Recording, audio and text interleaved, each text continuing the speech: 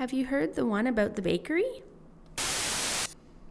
Hello and welcome to Some Assembly Required, our podcast over here at Wainfleet BIC Church, where we discuss life through the lens of our Anabaptist roots. My name is Julie Adams. I'm your host today, and I'm joined by Pastor Trevor Main. Welcome, Pastor Trevor. Yeah, hi Julie. Hi everybody. How are you today? I am doing really well. I can't believe it's almost Good. the end of the summer, but still good. Unbelievable. I know kids are heading back to school and things are changing and, Yeah, but it's exciting, isn't it? Yeah, it is to see the seasons go round and It's new opportunities. A new season ahead. And actually on this podcast, I think we're changing gears too. We're coming to the end of one series and we'll be heading into a new one. That's right. All summer we have been talking about Jesus' parables. And you told me an interesting fact. How many parables did Jesus tell? Well, I think it's over 40, like 43 different stories that Jesus told. And as we've gone through this series this summer, we've been asking, have you heard the one about this? Have you heard the one about that? And it's been kind of interesting stories, really good stories. All have a similar thread through them, I would say. And you talked on this past Sunday, about starting small. Yeah, we went to the bakery, and if you weren't able to be in the service on Sunday, somehow I wish through this audio transmission we could send the smell of bread baking coming out of the oven. Oh yeah. And that was our aim on Sunday, to fill the room with the smell of baking bread. Yes. And to take us back into the bakery. It's very nostalgic. There's something distinct about the smell of baking bread. You can pick it out exactly. Oh, that's bread, or that's, and bread is one of those very distinct, memorable smells that I think have a lot of nostalgia for us. And I know, Julie, you're on most, if not all of our podcasts, but I'm particularly glad you're on the podcast today because you enjoy baking. And I do enjoy baking, and I thought this one was really interesting because, like a lot of people, several years ago when it was very trendy to have a sourdough starter, right, I started sourdough, and so I've been baking sourdough bread quite regularly over the last 2.5 years, whatever it is. And I've learned a lot about yeast and baking and leaven. Because that's what you use in sourdough. It's actually, sourdough is you cultivate wild yeast and help it to grow and use that in place of a dried package of yeast, which we would buy in the grocery store today.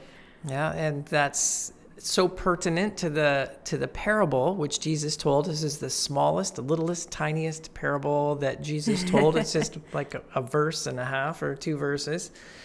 And it refers to leaven. We often call it the parable of leaven, or the leaven, or I on Sunday referred to yeast. And they're related, right? That's what you're saying, yeah. Yeah, so leaven is more like wild yeast. So if you take flour, there's actually already wild yeast roaming around in it. And the interesting part is it's slightly different everywhere. Yeah. So if you were to grow a sourdough starter in your kitchen, it would be slightly different from mine, which would be vastly different from somewhere like San Francisco where sourdough actually started. So your location makes a difference in that too, which is also, I thought, kind of interesting. Yeah, and I found it fascinating to learn in this study of the parable of the leaven, how small yeast is, or what is a leavening dough. You can't see it with your eyes. No, it's such a tiny little organism, but if you feed it, it grows. Yeah. Now we buy yeast, and I buy baker's yeast, and we have some in our fridge at home, and it looks like these tiny, tiny little pellets. And these are what I spread around the sanctuary on Sunday, or at least on some of the front rows. I was hoping the kids, I was tricking them. I said, you know what yeast looks like? Well, you're sitting on it, because I put one on every chair before they got there. But that's not really, you see those little balls that are in the yeast jar, but that's not just one piece of yeast. Those are millions of cells. Some say that in a teaspoon of that yeast, there would be 5 billion. Wow, I didn't know 5 billion single cells of yeast. So they're invisible, and you can only see them when they're clumped together like that. Yeah. Oh, that's fascinating. That's really interesting. Yep. So Do you want to read the verse that you shared on? I'd like to read the parable, Yes. and I brought one of the tiny books that I prepared Those for were Sunday, which so Karis, our adorable. summer intern, prepared for all the children. They're just about the size of your thumb. And the title of it has a little picture of a loaf of bread, and it says, "The One About the Bakery," from Luke 13, verses 20 to 21. And so I'll read the whole parable. Okay. Jesus said, "What shall I compare the kingdom of God to? It is like yeast that a woman took and mixed into about 60 pounds of flour until it worked all through the dough." Short and sweet. Short and sweet, to the point. Yeah. And then what can we learn from the parable? What was Jesus trying to teach? He was trying to teach about the kingdom. He says, "What shall I compare the kingdom of God to?" And I think just as in Jesus' day, there was some confusion as to what Jesus was doing and what this kingdom he was introducing was all about. And Jesus tried to search for ways to make it meaningful to the people, for them to understand. And he says, "What can I compare it to?" Yeah. And he pulled up a story which a lot of them could relate to, because not everybody bakes bread like you do, Julie. But a lot of the people at the time when Jesus shared the story would know, like a woman or a mother or in their household, they'd put some yeast in a pile of flour and then bake with it. And it would take some time for the yeast to grow. Right. It didn't happen instantly. It takes a bit of time sometimes. But it did, and they could appreciate the difference between leavened bread and unleavened bread. Yes. What's the difference? Well, leavened bread has risen. It's got a leavening agent is something that makes your baking rise. And unleavened is unrisen, so it's like dense and flat and maybe more, I don't know, maybe more like a cracker almost or something like that. That's what I have the idea that sometimes we think, well, for communion we have unleavened bread, or it's like a cracker. Yep. Something very thin and heavy, or like a cracker is fluffy and light, but it's not like bread that has risen and it has air pockets. Has air pockets in it, created by the yeast that has been consuming sugars and oxygen and creating carbon dioxide, something like that.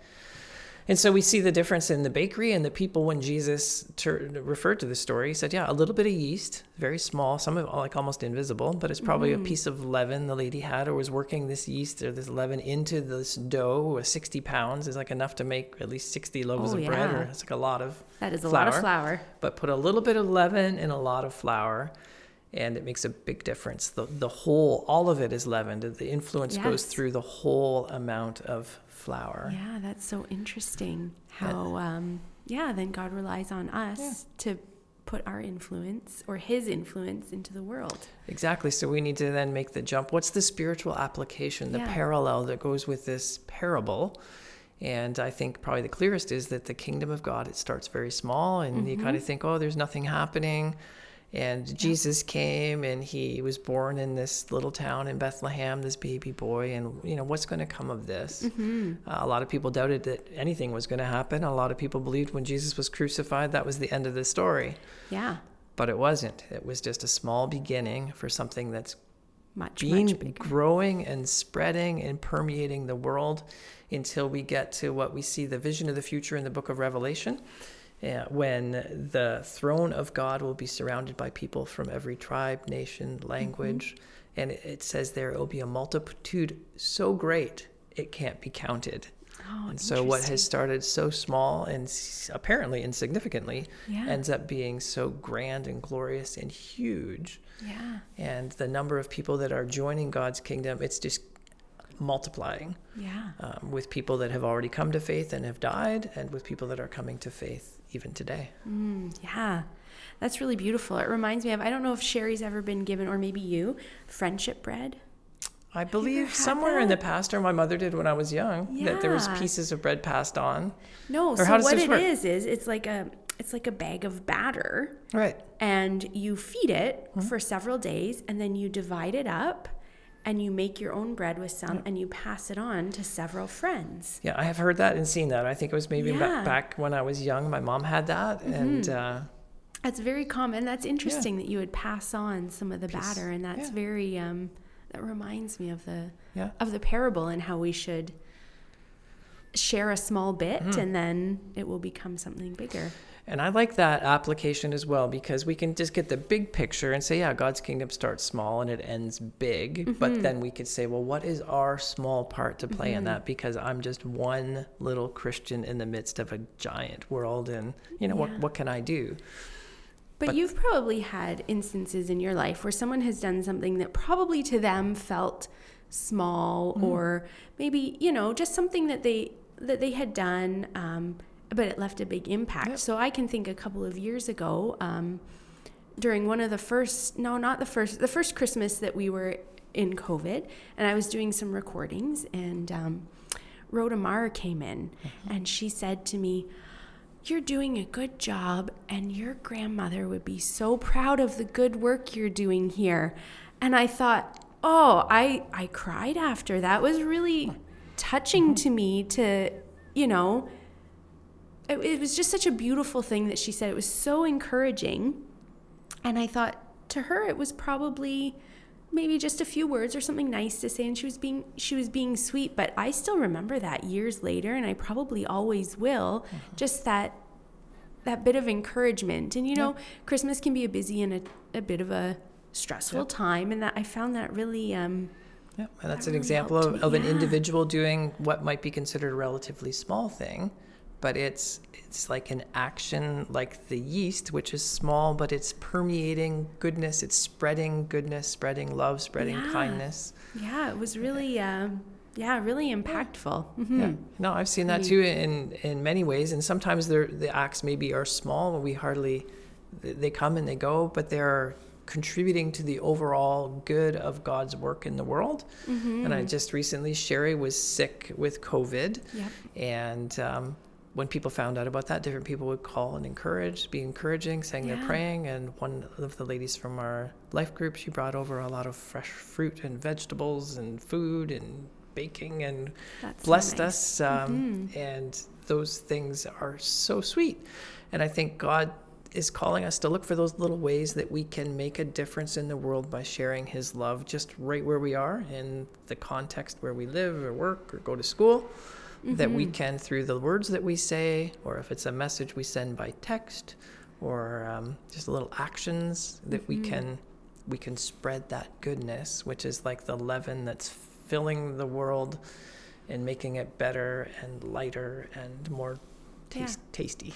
Yes, definitely more tasty. Yeah. That's wonderful.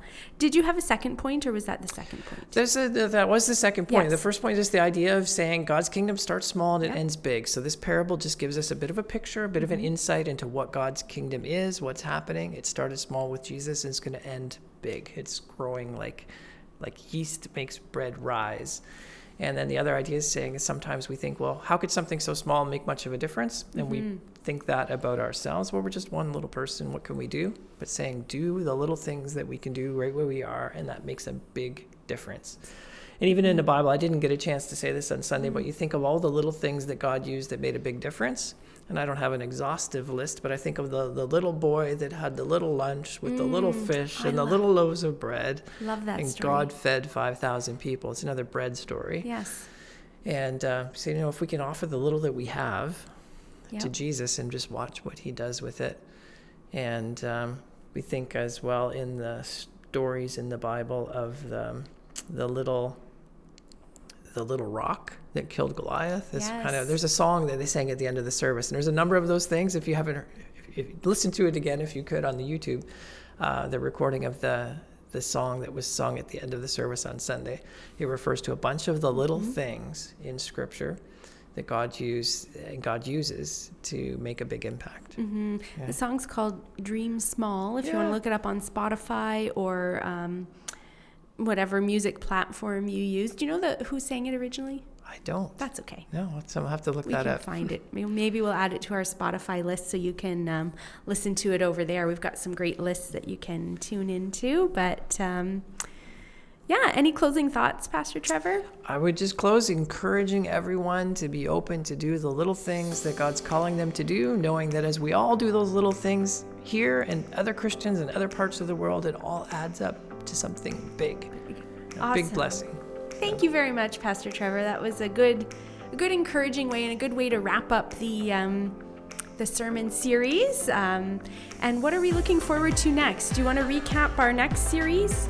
It's at 1 John. It's called Redefining Love. And I guess it's just we often toss around the word love very casually. I love pizza. I love that shirt on you. I love my dog. And it's not really an accurate description. So no, we're going to get a fresh look at love from a new angle, going in at 1 John and seeing how Jesus' love can transform the way that we live and love others. Awesome. Yeah. Thank you very much. And thank you to our listeners for tuning in today. If you'd like to get in touch with Pastor Trevor, you can reach him at trevor@waynefleetbic.com. And my email address is julie@waynefleetbic.com. So thanks for tuning in, and we look forward to connecting with you again next week. Have a great week. Bye for now. Around. See, the woman who requested John the Baptist's head was named Salome. And Salami? Sorry. Why? And, we find that Josephus actually mentions her. We also have archaeological data that we have that has been discovered, that coins printed by Pontius Pilate from 29 to 31 AD when he was governor of Judea. So this has been right around the time that, Jesus would have been crucified. Yeah. He was around the age of 30. And his family tomb was discovered in 1990. Those are just two of the many historical facts and artifacts that we begin to show that actually show the authenticity of the New Testament. That we are constantly gathering facts and data to show people, places, and events that truly occurred during the time of Scripture. See, history actually helps us provide this physical evidence and understanding that Jesus truly existed. So a lot of people don't know this, but so the Roman Emperor Julius Caesar was part of wars, obviously, when he was emperor. Mm-hmm. Now, there's 3 wars in particular that history dates that he wrote about personally. And history says those are factual proof. There is nothing wrong with those at all. Mm-hmm. There's less than 10 copies in the world that support that. Wow. But we view it as just pure true. Yeah. You can look at Hannibal. Do you guys know the story of Hannibal? No. Mm-mm. So Hannibal was a Corinthian general. He wasn't really Corinthian. He was kind of like a mercenary. He went around and fought, but he hated Rome. Mm-hmm. And it is said that he took his soldiers from Corinth. I might be saying this wrong, but Corinth, which is on the top of Africa, mm-hmm. right at the top on the Mediterranean Sea. He took it around to where Spain and Africa meet, around there, through the Alps, down into Italy, with elephants, soldiers, infantry, everything. And we view that as historical proof because we have less documents written. What I'm trying to say is, when we talk about, emperors and wars and all these other things, we're like, oh yeah, history right there. It's provable, mm-hmm.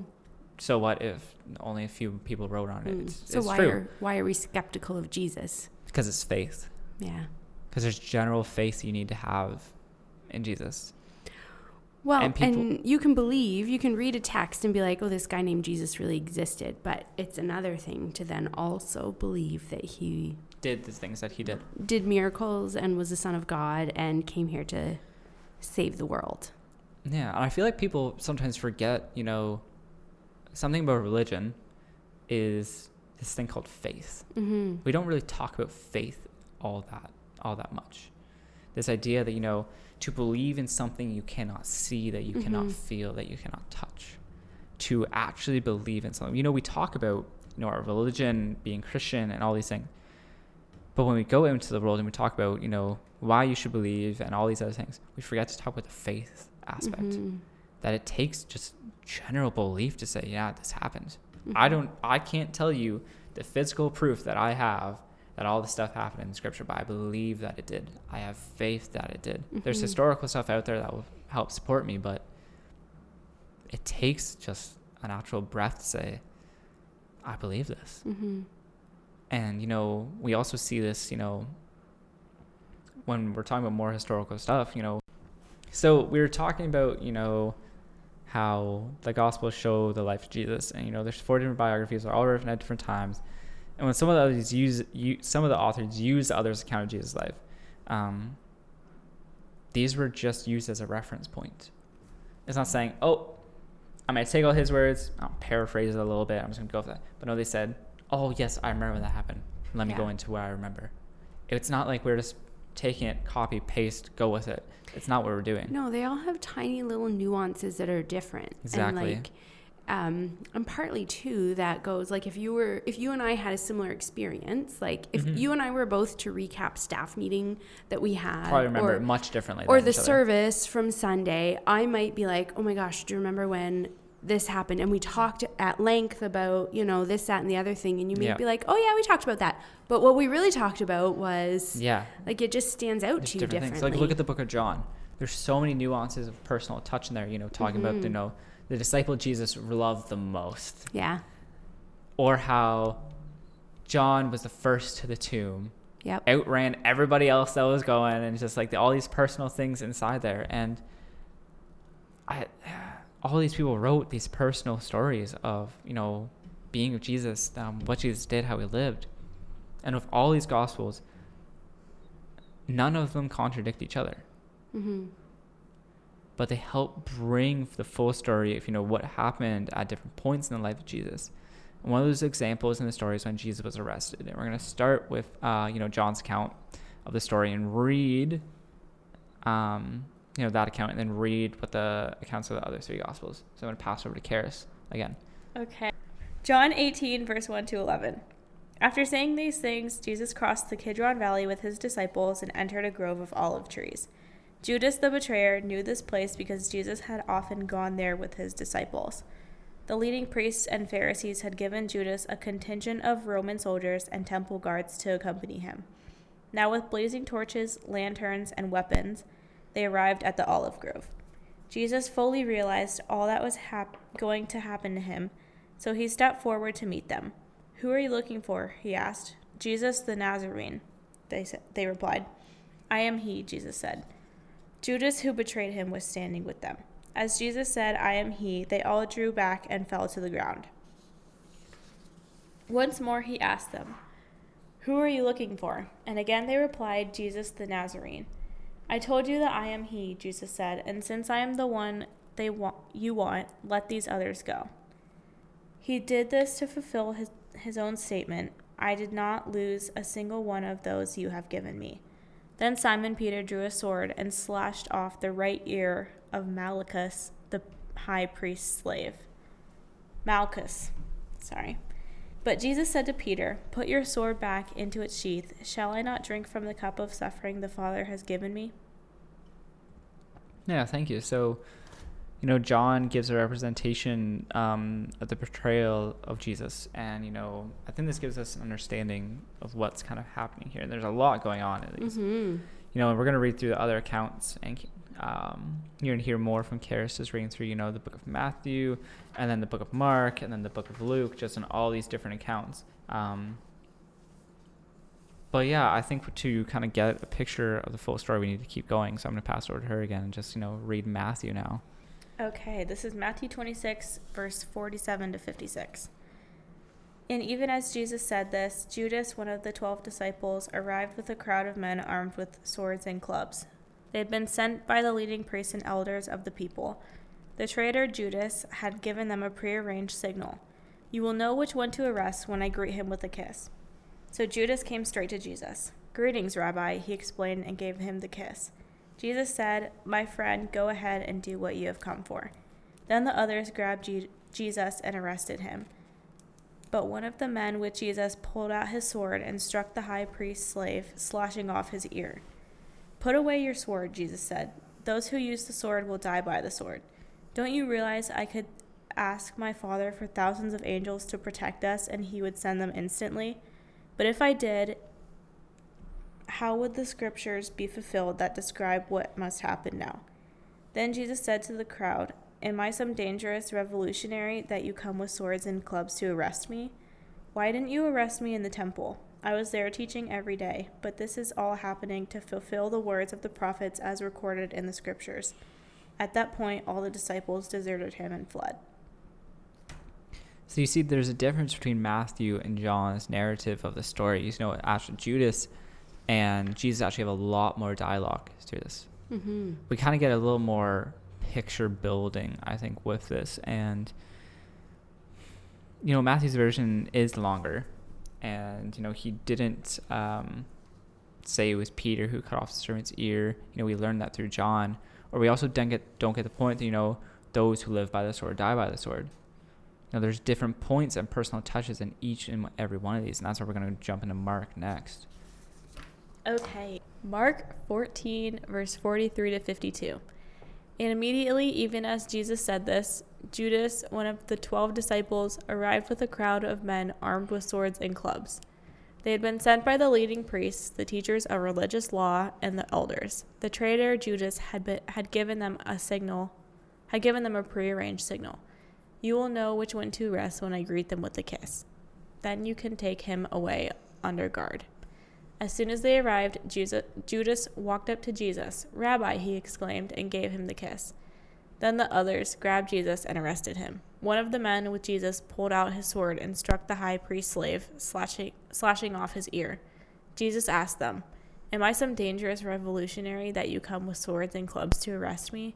Why didn't you arrest me in the temple? I was there among you teaching every day. But these things are happening to fulfill what the scriptures say about me. Then all his disciples deserted him and ran away. One young man following behind was clothed only in a long linen shirt. When the mob tried to grab him, he slipped out of his shirt and ran away naked. Awkward. So there are a lot of awkward. There are differences that we start to see when we put these all together. You know, there's a book, it's called the Synoptic Gospel. Mm-hmm. Pastor Renee here has it, and, you know, it takes every passage of scripture that line up together in a chronological order. That's so cool. if you actually look at it, you can read through all these stories exactly at the same time, kind of looking through each individual one. And it's actually really fascinating to be able to do that. And, you know, we can start to see more and more differences. And the difference that I find that we really see in Mark is, you know, he left the story with a cliffhanger that you never really find out if the guy ended up finding new clothes. Yeah. You know, does he? I hope he did. Maybe one day we'll find out what happened really to him. You know, hope there's a lot of difference, you know, through it as it pertains to Jesus in the story. And yeah, so we're going to look at Luke now. Mm-hmm. Luke is always my favorite. Really? Yeah, I always like hearing Luke. Luke 22, verse 47 to 53. But even as Jesus said this, a crowd approached, led by Judas, one of the 12 disciples. Judas walked over to Jesus and greeted him with a kiss. But Jesus said, Judas, would you betray the Son of Man with a kiss? When the other disciples saw what was about to happen, they exclaimed, Lord, should we fight? We brought the swords. And one of them struck at the high priest's slave, slashing off his right ear. But Jesus said, No more of this, and he touched the man's ear and healed him. Then Jesus spoke to the leading priests, the captain of the temple guard, and the elders who had come for him. Am I some dangerous revolutionary, he asked, that you come with swords and clubs to arrest me? Why didn't you arrest me in the temple? I was there every day, but this is your moment, the time when the power of darkness reigns. So in Luke's account, we actually have the only part of this account that actually says that Jesus healed the servant's ear after Peter cut it off. I wonder why the other three left that out. I don't know. And I think this is why we have all this different personal touch to show different examples and points of Jesus' life. And, you know, these four guys, you know, wrote this and they wanted us to be able to connect with what's going on. And, you know, as we try and go through the story and find out the whole story of what happened in this situation by getting multiple witnesses, the gospel accounts are eyewitness accounts, you know, to Jesus. And, you know, more stories of Jesus' life have, you know, gaps that are filled through other accounts from one of the other gospels. You know, there's certain things that in Matthew you read and you're like, oh, I wonder what that means. And you read Luke and it's like, oh, I understand that now. And I think that's why the synoptic gospel is a really cool thing to have, especially when you're studying the word, because it's so helpful. Like any kind of writing you do for a sermon or planning or anything, I pull that out and I'm just like, got it, like just have it. And, you know, the gospel stories help us see that, you know, Jesus was this real guy by not being contradictory and by helping us to see the full details from the life of Jesus. So we read, you know, in scripture, we look at history, we look at all these different things that show, we read in scripture and we read in history, you know, all these different things that, you know, if you were to go out in our world today and you were to actually talk to people and ask, you know, was Jesus a real person? How many people on the street of Hamilton would you say, oh yeah, Jesus was a real person? Do you think, generally? I have no idea. Okay, better question then. In your social work class. Oh, gosh. If you were to ask, you know, was Jesus a real person? Take away miracles and everything like that. Is Jesus a real person? They would probably say, they would either say no at all, or they would say yes, but he wasn't like the Son of God. Okay. Or like he existed historically as a person, but maybe just not. It's interesting. I find people like in society today are kind of afraid to take a firm stance on a lot of things. Oh, yeah, absolutely. Because you're going to offend someone. Like if you asked, you know, me that question, I said 100%, yeah, Jesus was God's son. He was fully human, fully God, and he lived on earth. Mm-hmm. Like someone else might find that super offensive and, you know, want to argue with me. So I think to avoid. Well, yeah, we don't like arguments. We don't want that. We don't want confrontation. Yeah, no. I feel like the people in social work would probably maybe just say maybe, because you don't want confrontation either. Yeah. So, yeah. I just know. I find our world today, we forget that people were people in scripture. Mm-hmm. Jesus was a person. The fact that we can, you know, look back and say, Jesus cried, Jesus wept, he was sad, he was joyful, he was happy, he was sad, he had anxiety, he was angry. Mm-hmm. I don't know if you've ever talked in front of people, like up on a stage or in a crowd or anything. There's a lot of pressure to not stumble on your words and to not do this. And that he would have felt all of that pressure, that he would have, you know, been discouraged, that he wrestled with things. He was a kid. He, you know, went through life, you know, trying to obey his parents the best that he could. But let's be honest, no kid obeys their parents well. And, you know, we talk about Jesus living a sinless life. Yes, he did. He also experienced, you know, the temptation, the struggles that humans have. I think that, you know, as Christians, we say Jesus, of course, was a real person. And I think we need to start living that out more, to say that he was a real person. And maybe you're asking, well, what does this have to do with why should I believe? And that goes back to what we talked about right at the beginning of this podcast was, you know, if we don't believe that Jesus was a real person, if we say, nah, I don't think so, you know, it's just our myth, but he's part of Christianity. If we believe that throws away everything that we stand for, that we stand on today. But if we choose to say Jesus was a real person, he was someone who lived, who breathed, who laughed, who cried, who walked just as we did, I think we can start to realize that there's a special relationship we have with God in that. There's nothing else out there that says that, you know, any other faith out there that would be like, oh, your deity of whoever it is understands you truly, emotionally, mentally, the struggles that we go through. But Jesus does understand us. He does. He felt what's in all of our hearts, that we would struggle, that we would have that human nature to want to pull away from God. And I think that we forget that sometimes, that Jesus felt all those internal things.